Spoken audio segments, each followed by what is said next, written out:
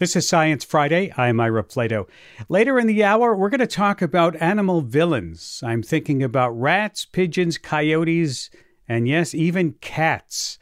How did they end up as pests? We'll get into it with Bethany Brookshire, author of a new book called Pests, and we want to hear what your thoughts are. Give us a call. Our number 844-724-8255. 844-724-8255. But first, the start of a new year often means a time to think about the future, right? Well, this week, the magazine Technology Review unveiled their annual list of 10 technologies to watch, which covers things from the amazing astronomy coming from JWST to advances in computer chip design.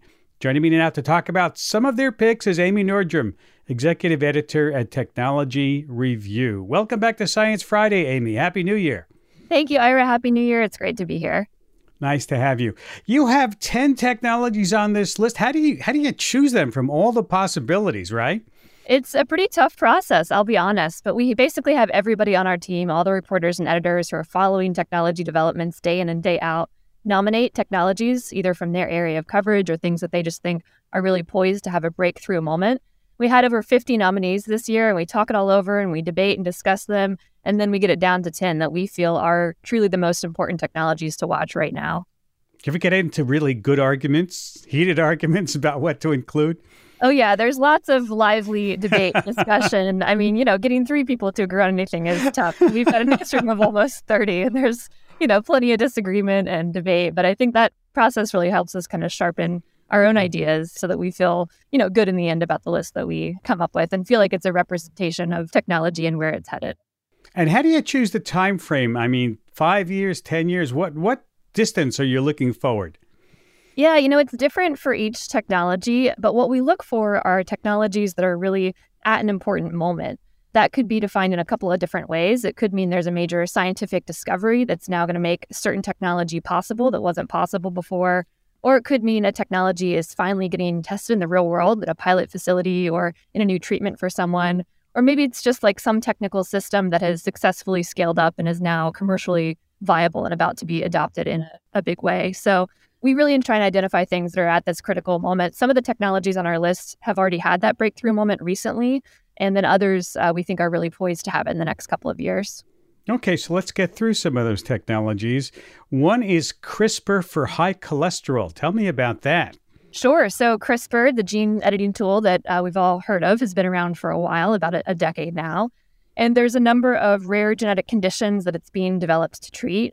But, most of us don't have one of those conditions. Now we're starting to see CRISPR enter trials for conditions that are much more common. And the one that we put on the list this year was CRISPR for high cholesterol. Lots of people have high cholesterol. It can lead to heart disease. And a woman in New Zealand recently became the first person to receive a CRISPR-based treatment in a trial that could potentially lower her cholesterol for the rest of her life. And that treatment uses a new kind of CRISPR. It's called base editing, what some people call CRISPR 2.0.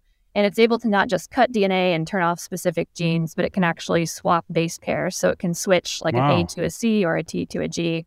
And there's CRISPR treatments being developed for other common conditions too. And that's definitely a space to watch over the next couple of years. Put me on the list for that cholesterol one, okay? So a lot of people would sign up for that, I think. We've all seen more and more electric vehicles on the road and in dealers' lots, but you're calling this the inevitable EV. What does that mean? Yeah, I mean, EVs have been around for a while, obviously, but we feel this year they really finally have reached an important inflection point. So that's why we're calling it the inevitable EV, because we finally feel confident saying, it's more likely than not that moving forward, these vehicles are going to be the default option for millions of people who are looking to purchase new cars. And that's for a couple of different reasons. There's a lot of major automakers, including GM, that have already said they're going to convert their entire production lines to all electric vehicles. These auto companies are no longer going to make vehicles with combustion engines. And there's been also some important policy changes and some new public investments in this space. Like California has the new rule that says starting in 2035, all new sales of gas-powered vehicles are prohibited. It's only electric cars from that point forward. And the Inflation Reduction Act also had a big tax credit, a couple of tax credits that will help move electric vehicles forward. So altogether, we feel like these factors are really accelerating the development and adoption of EVs in a big way that hasn't been true over the past decade or so. Yeah. Another thing on your list that ties into EVs is battery recycling. You see that as a technology to watch. What do you mean by battery recycling? From the cars? Exactly. And other things as well. I mean, with all these millions of more EVs on the roads, we're going to need a lot more batteries. But not just for EVs. There's lots of other reasons that we need them too. Batteries can help us store clean energy on the grid for later use, and they can help convert all kinds of other stuff that's currently running on fossil fuels to run on clean energy. But the problem is they're really dirty to produce still. They have a lot of rare and valuable chemicals in them. And if we're really going to scale up and start to use millions more all over the place, we have to start finding practical ways to recycle them. So one of our reporters, Casey Crownhart, visited a plant run by a company called Redwood Materials in Nevada, where this is starting to be done. It's still in the early stages, but they do have a pilot facility there that's developed a process that lets them recycle batteries of all sorts. And she's written a story that'll be out next week about the challenges and the potential of that process. Yeah, and an important technology. Speaking about important technologies, you're right about organs on demand. We can demand organs and they'll make them for us? Maybe so. Hopefully in the future that'll be the case. This is one of my personal favorites on the list. What we're calling organs on demand here really describes a few different scientific efforts by different groups, different companies and entrepreneurs to generate organs that could be transplanted into people who need them. So we're talking hearts, lungs, kidneys, livers. Those are some of the most common organs that people need. So scientists are working on a couple of ways to make that possible, including growing them in animals. Last year, there was a man who had surgery at the University of Maryland to receive a heart grown in a pig that had been gene edited to make the pig's organs more compatible with a human body. And he lived for a couple of months with that pig heart beating inside of him.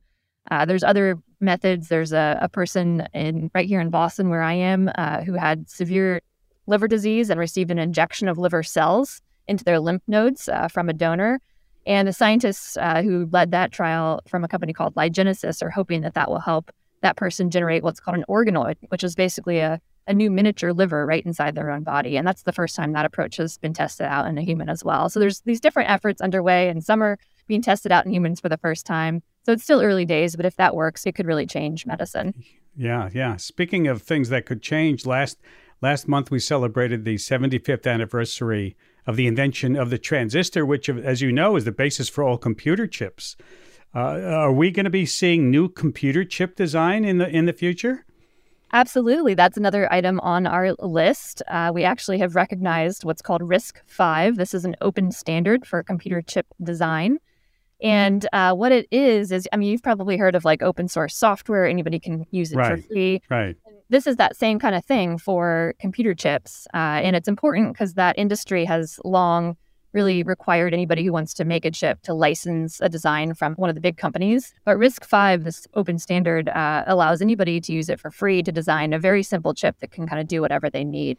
And it has been around for a while, but in the last year, it's really started to get some traction, and it's got some support from Intel, which is actually one of the companies that has long licensed its own chips. So that whole ecosystem is changing in a really significant and interesting way. Good to hear, because I'm going to head now into my basement and try to get in on that open source designing of computer chips. We'll see how well that works out. Yeah, you could use it. I could use it. Anybody can use it to make a chip and not have to pay those fees. So yeah, go for it, Ira. Well, the only chips I'm making are potatoes, so I don't think they can work. Are there themes or trends that we're seeing emerge across a few of these technologies? Something in common? Well, we really do try to identify technologies that are tackling, big problems. So we want to have technologies on the list that are, not just going to help a niche or specialized area or field, but are actually going to be meaningful to, many of us. So that's where you see these biotech technologies that could affect, millions of people. That's where you see the climate change technologies.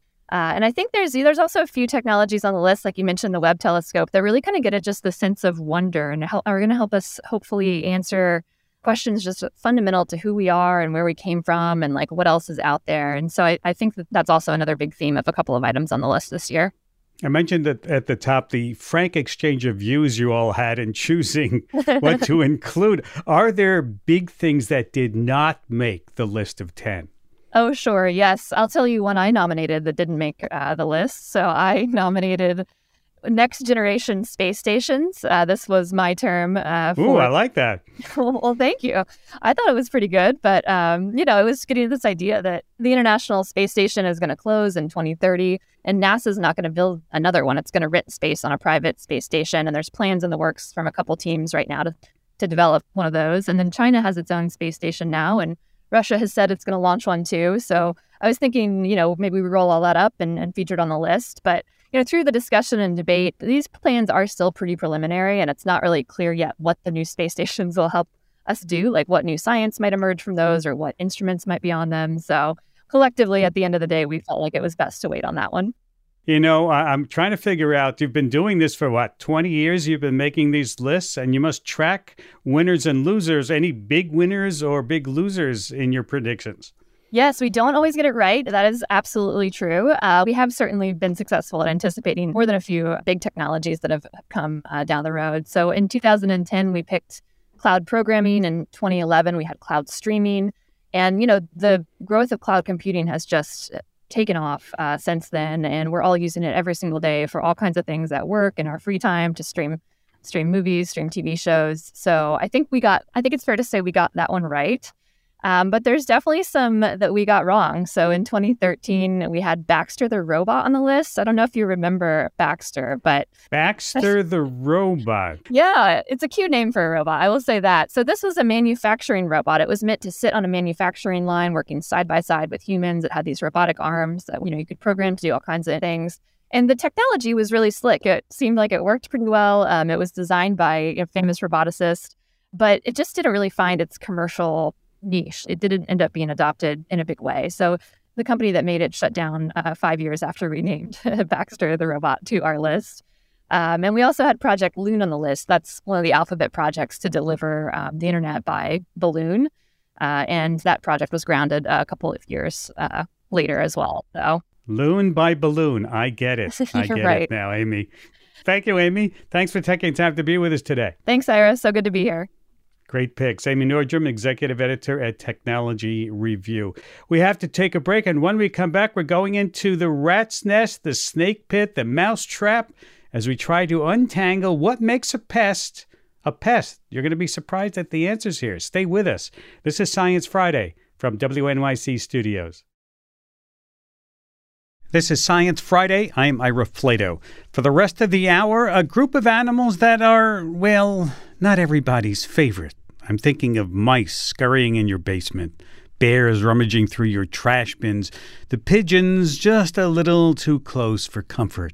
Yes, we're talking about pests, critters notorious for being destructive and annoying and even villainous. I'm thinking of you, squirrel. But we're going to get a little philosophical also this hour and ask what makes a pest a pest. The answer is not quite that easy. I mean, take the elephant. You wouldn't consider an elephant a pest. It's the fun animal we like to see in the zoo and we feed peanuts to. That is, unless you happen to live near elephants. Then they can ravage your crops. They can crush your home. In other words, turn into a life-changing pest. And even the lovable cat, which at the right time and in the right place can and has become, well, not so welcome. We're going to get into that and a lot of other great stuff in a new book called Pests, How Humans Create Animal Villains. And joining me now is the author, Bethany Brookshire, a science journalist and the author of Pests. She's based in Cheverly, Maryland, and today she joins us from WAMU in Washington, D.C. Hi, Bethany. Hi, thank you for having me. I'll try to keep my fangirling to myself. Thank you. Well, what do you mean by the book title, How Humans Create Animal Villains? What do you mean by that? Well, I kind of went into the book trying to figure out what makes an animal a pest. And the short answer to that is that humans do.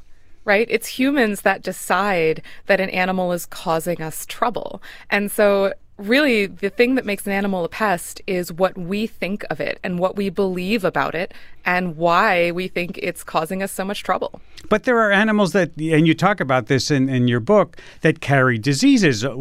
Did we make that animal a pest? In some cases, yes, and in some cases, no. I mean, we carry diseases too, as you may have noticed. Fair enough. Fair enough. But in a lot of cases, for example, animals that carry diseases and live in close association with us, we've brought to where they live today. We've brought pigeons to urban environments. We have created places where pigeons and rats love to live, right? We brought them there, and then we got mad when they did well. I want to bring our listeners in. If you have questions for Bethany this hour, what's your take on pests? Maybe you have your own view about it. Our number, 844-724-8255, 844-SciTalk, or you can tweet us at SciFry. We share a common pest because your book starts with a character named Kevin. Actually, a more descriptive name for him, effing Kevin. And Kevin is a squirrel. And I've had my own experiences with squirrels. Tell us about Kevin. You have your own Kevins. I'm so sorry. Kevin, well, to be clear, there are at least 6 Kevins in my backyard. We just call them all Kevin. Wow. And Kevin has prevented me from growing any tomatoes in my garden for the past 5 years at least. He finds the tomatoes when they're green. He takes a nice big bite. And then every single time he seems to remember that he doesn't actually like tomatoes. Right. So he leaves the rest of it always right there, just right on the porch where you can see it. I'm with you on this. Ugh, it's a mockery. And not only that, but I remember, because I had a tomato plant just like you described, I planted a hot pepper plant right next to it. And my Kevin saw the plant, picked out the hottest pepper that Kevin could find, took it over to the window where I was looking at Kevin, and ate it right in front of me, staring in my eyes, saying, "Oh yeah? You think this is tough? Give me a toughie." Ooh, you've got a hardcore one. Your Kevin is metal. But I have to admit that they are sort of the most creative animals I've ever seen. They're acrobatic. They're trapeze artists. They're tightrope walkers. They're just amazing to watch. I have to give them credit for that. And they have phenomenal spatial memories, which is part of why they recognize that they can keep coming back to your garden. Yeah, absolutely. And you're right that pests are a problem as old as ownership. What do you mean by that? Well, in order to have a pest is different from a predator, right? Because a predator is something that attacks us. A pest is a little bit less than that. They're something that attacks our stuff, which means that you have to have stuff. You have to have an idea that you own something that you don't want other people to get. And so really, if you don't own things, you can't have pests. You can only have kind of competition, right? Once you start setting food aside, storing it, then you start to have pests. And that pretty sums up the origin of the house mice, right? It does. Yes, the house mouse dates back to between 15,000 and 10,000 years ago in the Natufian period in an area in the Middle East. And yes, we've had house mice since we had houses, and that was before we even had agriculture. The instant we started storing food and staying in one place, house mice were there. And as you say, I think people see pests as cheaters in a way. I mean, that they're mooching off of humans, but you argue that they're really just winners because they're able to so skillfully do that.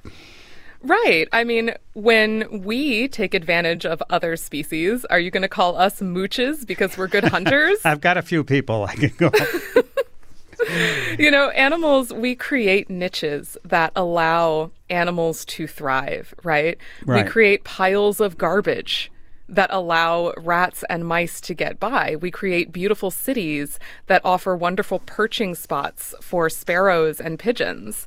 And then we get angry because they're doing so well when we've built the spaces that they inhabit. So we're creating the environment so that they can flourish and do what they do. Right. And often we bring them to new places. So, for example, it's our ships that bring rats and mice to islands or snakes to islands. It's us as colonists that bring cats to islands where they can often end up as invasive species eating animals that have never seen a predator before. Tell us, that's a fascinating story in your book about cats. Tell us that story. Yeah, so I will say first, I am a cat lover. I have 2 cats. So this was hard. But yes, cats are estimated to slaughter between 1 and 4 billion birds a year in the United States alone. their real problems are on island habitats. When people bring cats, the cats sometimes escape, they go feral. And, if there are animals that have never seen a cat before, maybe there are birds that don't fly, right? Or, small rodents that are native to the island that have never seen a cat. Cats can drive those species extinct. And it's now thought that they play a role in at least 63 extinctions around the world. No kidding. Wow. And another theme in the book is that people will wage war to get rid of pests. And that was a point about the Burmese pythons in the Everglades, another fascinating story. Yes, I had the good luck to go Burmese python hunting in the Everglades during one of the yearly python challenges, where they actually send hunters out on the levees in the Everglades to try and bring in the most pythons wins $10,000. And it's a fascinating example of just what people will do to try and get rid of an animal that they've called a pest. Let's go to Janet in Martha's Vineyard. Hi, Janet. Welcome to Science Friday. You're first up this hour. Oh, good. There's a very odd thing. I went to the library this afternoon. I live on Martha's Vineyard in West Tisbury. On the shelf was this book called Pest. I don't remember ordering it, so I talked to Laura. She said, "Oh, I thought of you when I ordered this book." And in the back was the author with a white rat on her shoulder. So that made me very happy. I have a pet. Well, I rescued a baby rat. Now, I'm not afraid of rats or mice or anything like that. The poor thing was near the manure pile. I have a horse. And it was ice cold. I picked it up in my hand. It was so small it fit in the palm of my hand. So I thought, oh, God, why are you sending me this? Because he always does it. I brought him in the house and put him in an aquarium with some nice woolly things, which I warmed up in the dryer.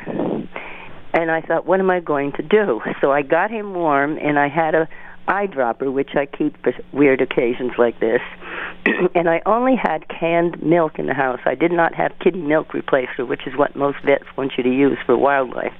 And I thought, well, he's either going to die. The vets were all closed at this point. And he drank some milk. To make a long story short, he is still with me. He's about 4.5 months old. He still drinks milk, but he likes lots of different foods. And he's very friendly with me. He makes eye contact. I can actually put him in a trance when I turn him over and rub his stomach, because I guess rats like his stomachs rubbed. Well, so you don't consider him a pest? Or any rats No, a pest? I don't. I mean, I heard somewhere that rats have been alive since the dinosaurs. So they must have some kind of intelligence to stay. When the dinosaurs passed on, they did not. Well, Janet, thank you for that story. Let me go to Bethany. There's something you must have heard of. Pet rats? Yes. Oh, yes. Yeah. Yes, the rat on my shoulder in my photo for my book, her name was Magrat. She was a rat of my friend's, and she is missed. She passed away a little bit after that photo was taken, but she was a wonderful rat, and she did not actually poop or pee on me during the entire photo session, which for a rat that poops or pees up to 80 times a day is really very impressive. This was a central casting rat, obviously. Oh, Yeah. yes. She was a natural. Yes, knew a photo session when it saw it. Our number 844-724-8255.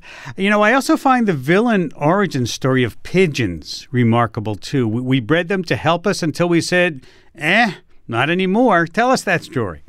Yeah, I hate to say that I have a favorite pest, because how can one choose the favorite of one's children? But they might be the pigeons. Don't tell the others.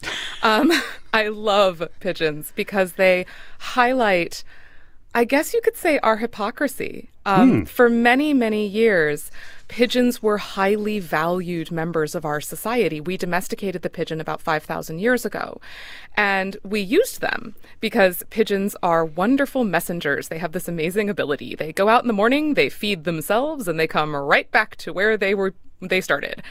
And they never lose their way, and they can do this for hundreds of miles. So they make wonderful messengers. They provide lots of pigeon poo, which makes great fertilizer, and they provide delicious pigeon, which if you've ever eaten pigeon, it's actually really tasty. And so we brought the pigeon around the world with us because it was incredibly useful. People bred the pigeon for its looks. They bred them as messengers. Darwin devoted a large section of On the Origin of Species to the pigeon.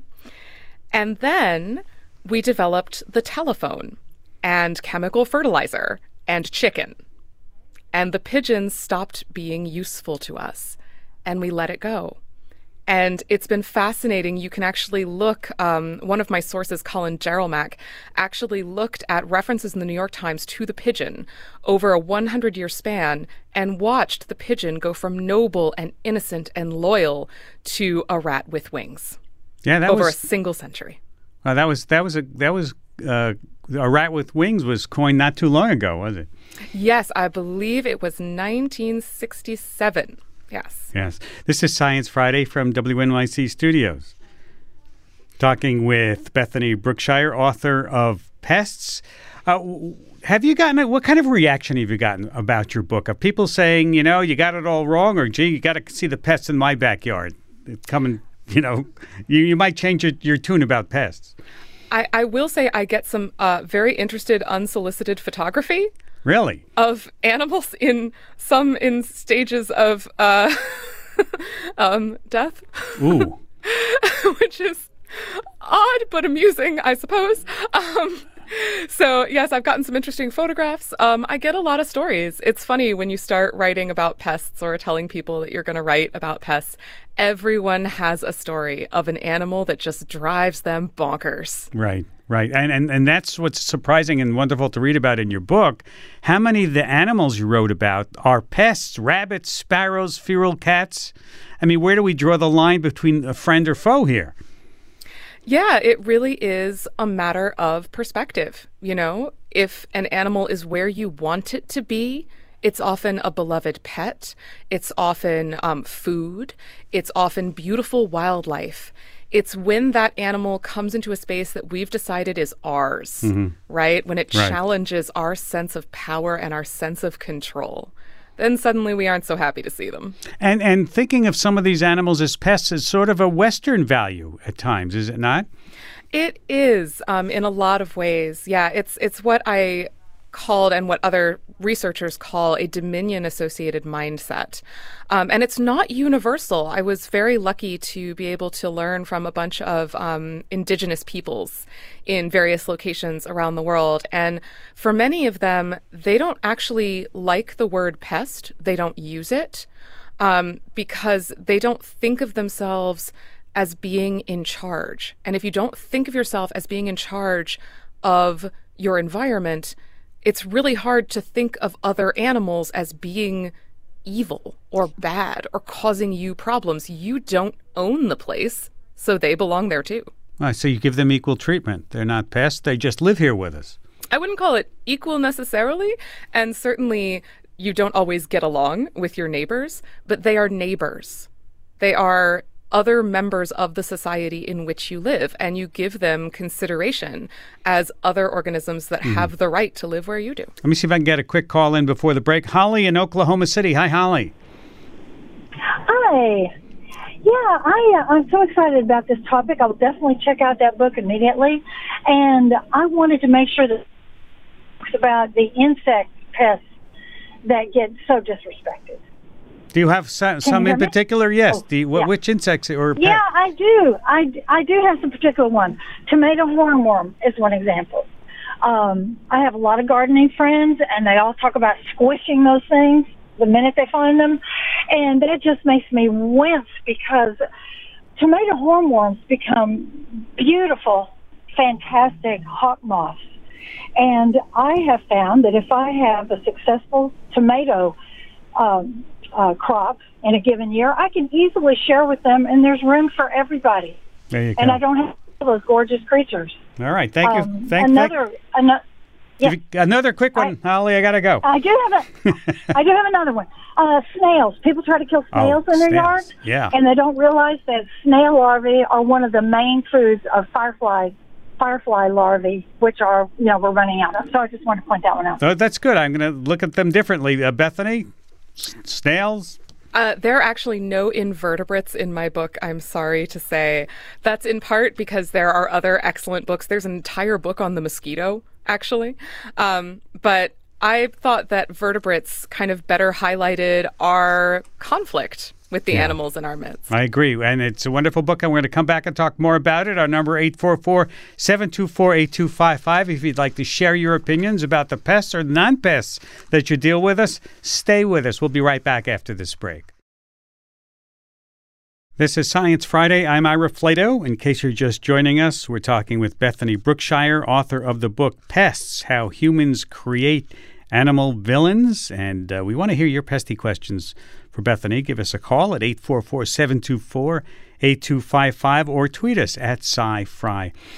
You know, one of the more interesting, not that there was anything not interesting in your book, it's a wonderful book, Bethany, but what really hit home to me about how you classify pests is the story about elephants. Who can think of an elephant as a pest? Unless you live by the elephants, right? Live near them. Well, that's the thing. You live near them. And this was kind of one of the themes that I wanted to highlight in the book, is that so often what we call a pest is a matter of belief. Right? It's what you believe about the animals. And a lot of us in kind of the global north believe that elephants in particular are wise and beautiful and clever and sweet. And they are. They are all of those things. I have seen elephants in the wild, and they are wonderful. But the people who live with them also deal with a lot of human-wildlife conflict. And that's not just the human-wildlife conflict we often think of, such as poaching, which does still happen. But now there's less and less poaching, and there is more conflict where you often have elephants trampling and eating people's crops. And now, for example, in West Africa, African elephants kill about 200 people per year and cause millions of dollars in crop damages. And so there are some people in, Africa and in Asia who would say, yeah, elephants can be pests. Yeah, you mentioned that if people store grain in their homes, the elephant will knock the house down to get in. Yes. Wow. I met a woman who lost her house and her entire crop to an elephant. And people have tried creative ways to keep the elephants away. You talk about them trying bees, which you have discovered elephants hate. Yes. And, it's so funny because Pliny the Elder spread this myth around that elephants hate mice, but it's not true. They hate bees instead. And this was actually scientist Lucy King who developed kind of the Elephants and Bees Project. And she found through study and also from learning from the indigenous people, the Maasai, who live with elephants, that elephants don't want to feed from trees that have bees in them because bee stings hurt. And so if you set up fences full of beehives around crops, you can actually prevent elephants from coming by. And so now they're spreading these beehive fences. I think they've put them up in more than 20 countries at this point. And the farmers can't kill the elephants because it upsets the Westerners. Well, it upsets their own government. And also, people who live with elephants do have respect for elephants. They don't want to kill these animals. They're often a very important part of their culture. They're an important part of their history. In some cases, they're an important part of their religion. But most importantly, on the day-to-day basis, if someone in Kenya, for example, kills an elephant by accident or on purpose, they face millions of shillings, which is the Kenyan monetary system, in fines and life in prison. Wow. Yeah. Wow. Let's move to a different topic. Andrea in Texas, welcome to Science Friday. Hi there. This is Andrea. I'm in Texas, Central Texas, in New Braunfels. I just wanted to call and comment. I've always loved deer, white-tailed deer. We have a huge population here. Until I moved to a certain area where they are there's so many of them. I hate them so much now. They've eaten so many of my plants. I can't tell you how much money I've spent on replacing plants that they don't always eat. They take a bite of and pull them out and leave them there. Kind of like heaven, I guess, just more of a burden. But yeah, there's so many here, and their population has just gotten too big, and you see too many of them dead on the side of the road, get hit, and people injured in car wrecks and everything. So they're pretty much a pest in our area. Yeah, Andrea, I don't mean to laugh because I know how pesty deer can be in my own backyard. So, Yes, yeah, very much so. Bethany, what do you think about deer? Why? I wrote an entire chapter on deer. It's really fascinating that deer have become a pest to so many people because we kind of created that problem by killing off another pest, the wolf, that we did not like. And that is part of what has allowed deer to proliferate so much. And the other thing that has really allowed deer to proliferate is that we have allowed the growth of secondary forests. We often think that, we don't live in the forest. We have to go to the forest. Well, actually, if you live in a leafy suburb, you live in the woods. And that means you live in beautiful deer habitat.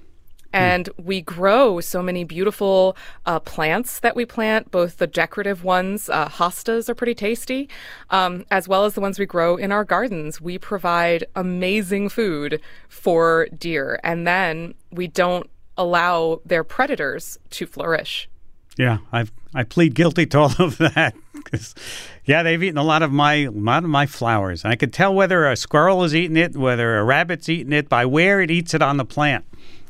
R.I.P. your tulips. I'm sorry. The lilies. They love to take the top of the lilies off. And they do love lilies. Yeah, love lilies. I hardly ever see my lilies. Let's go to John in Richland, Washington. Hi, John. Hello. Yep. I'm here. Hello. Thank you for the call. And Bethany, I really look forward to reading the book. It sounds amazing. It's right up my alley.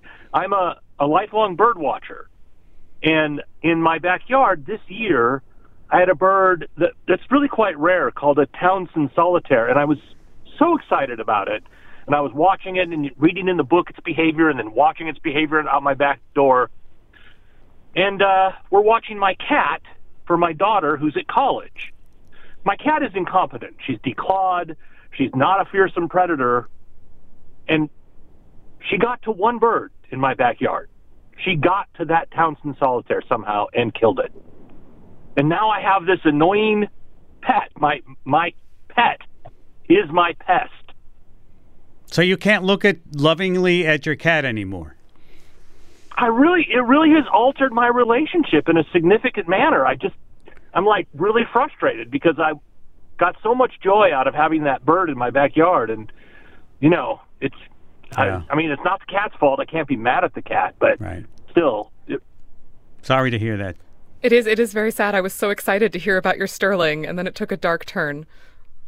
Yes, I'm sorry to bring that down on us, but it could have been a house sparrow, which has adapted everywhere, as I'm sure like pigeons almost. But anyway, all right. Well, thank you for the call. Thank you for letting us know about you sharing your experiences with us. Thank you, John. Yeah, the cats can be pests, right? There have been cat wars. Yes. Oh, yeah. There's in fact an entire book called Cat Wars. Yes, and it's also really fascinating how, because of what we believe about cats and because we do see and love cats, it can be really hard for us to deal with them when they do cause problems to, endangered species, for example, because people really don't want to kill animals that they love. Mm-hmm. But sometimes in island situations, there's very little else that can be done. You're right about cats wiping out the mouse population of a whole island. Yes. Isla Estanque, I think. Off Southern California in Mexico. Yeah. And they're most famous probably for wiping out the Stevens Island wren. But certainly those two species are not alone. Cats are obligate carnivores. They love live prey. They're doing what they do. And we have brought them to ecosystems where the animals just aren't capable of handling it. We gotcha. Let's go to Rick in Bridgeport, Connecticut. Hi, Rick. Hi.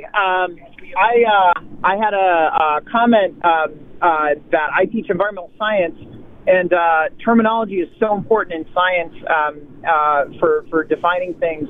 But in environmental science, it gets a little tough because we try and put boxes and definitions, and there's so many human-centric definitions when it comes to especially environmental science. And when we talk about pests, I reference a lot that we humans came up with that term, and life doesn't care what we call it. And I thought it was interesting that deer were brought up earlier because I teach my students every year that white-tailed deer that we consider huge pests in New England, with eating flowers and car accidents and stuff, how they were endangered at one point in time. At the end of the 1800s, early 1900s, they were almost extinct. And they were a resource for us. And then once we stopped hunting them and we started buying produced meat from farms and stuff like that, their populations came back, and also with the disappearance of wolves, now suddenly they're a pest for us. Well, thank you for telling us about that. Well, and they're not the only species. We did almost wipe out the white-tailed deer. We also almost wiped out the turkey, the wild turkey, and the black bear from the eastern United States. And now all of those species are thriving in the new habitats that we've created. And we're starting to be bothered by pretty much all of them. Yeah. Thank you, Rick, for sharing that with us. Let's go to Elise in Ashland, Wisconsin. Hi. Welcome to Science Friday. Oh, hi. This is Elise. Can you hear me? I sure can. Go ahead. Excellent. Well, I just wanted to say a few words about the sea lamprey, which, as you probably know, is a really dangerous invasive species up in the Great Lakes because of its ability to adapt to travel as larvae in bilge water or to just swim up rivers or canals that humans have dug. They've been in all the Great Lakes for, I think, going on 90 years now, and they're a really serious danger to the ecosystem. And again, that's because they adapted to opportunities we gave them. But what's so striking to me is that they were the seafood of royalty across 2.5 continents, near as I can tell, all across Western and Central Europe, Northern Africa, in Japan, and parts of Eastern Asia. The lamprey, the sea lamprey, was the traditional food of nobles. It's supposed, because it's such an unusual species, it's supposed to taste like a mushroom, I've heard. Of course, now it's very hard to do this safely because they've been exposed to so much. The ones we have here have been exposed to so much mercury pollution. But yeah, I like to think there's a metaphor there. It's the seafood of kings, and just as the king is a parasite on the people, so the food of kings is a parasite on other fish. And a final funny moment is that because they're doing it for King Charles's coronation, they're actually serving a lamprey pie, and I've heard that the Michigan Department of Natural Resources is going to get a royal stamp as the official providers of lampreys to the King of England. That's a great story. I got to end it there because I got to go, but thank you for sharing that. That's a great story. So, Bethany, you've given us a lot to think about. What was the biggest lesson that you learned in writing this book? Oh, man, there are so many. I would say the biggest lesson is, it's all too easy at the end, as one of the callers said, a pest is what we call it. It's not what these animals do.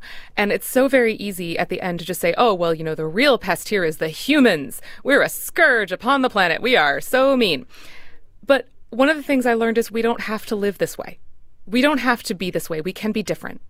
And there are different ways of coexisting with the animals in our environments. And so it was really fascinating to kind of realize that we can change our perspectives and we can change our practices and we can achieve better coexistence without always having to go to war against the pest. Yeah, that's something I learned the hard way as a gardener in my backyard, that you're not going to win this war. Have you tried a good gardener's cage? Yes, I have kept out. My strawberry patch has a good gardener's cage in it, and you're right. But there are animals that burrow underground. I've started, noticing all kinds of different things, ways that animals will win this war, if you want to call it a war. So you have to coexist, right? I mean, we don't have to, but it's a choice that we can make, and it's one that I think would probably serve us and our environments better in the long run. Let me see if I can end with a question or two from someone who's been hanging on quite a while here. Brian in Southampton, New York. Hi, Brian. Hi. Go for it. Yes. Although my comment and question is about an invertebrate, I think that we can weave it into the story because this pest, I believe, has had a very strong redemptive arc. This pest has a very good PR team, and I'm talking about the spider. That in my lifetime, spiders have gone from eek, scream, squish to, the children in my life, don't kill it, and then put a cup over it and put it outside. So it feels like, at least in my experience, some of us have turned a corner with the spider. That's a good way to end because, yes, people really hate spiders, don't they, Beth? I mean, some people do, but that's one of the things. The more you learn, the more knowledge you have about the animals that you live with, the more you begin to realize their value and learn to coexist a little bit. And so just chill out a little bit and try to learn how to live with these animals. Yeah, knowledge is power. Yeah. Well, where do you go from here? What's your next idea about pests? Are you writing anything else? Oh, that's a lot of pressure. I'm still thinking about pests, honestly. There are so many animals that didn't make it into the book and that could have. And why didn't they make it into the book? I mostly tried to focus on animals where their stories highlighted kind of the five themes that I really saw as being kind of essential to the definition of pest. But many other animals could have stood in for the animals that I ended up focusing on. Well, it's an excellent book, Bethany. Thank you for taking time to join us today. Thank you so much for having me. Bethany Berkshire is a science journalist, author of Pests, How Humans Create Animal Villains. She's based in Cheverly, Maryland. And you can read an excerpt from the book. Go to our website, sciencefriday.com/pests. And a big thanks to our friends at WAMU for hosting Bethany. Sorry. It's Friday. I want to thank everybody who's tuned in on our live show today. I hope to do more of them in the future and have a great weekend. We'll see you next week. I'm Ira Flato in New York.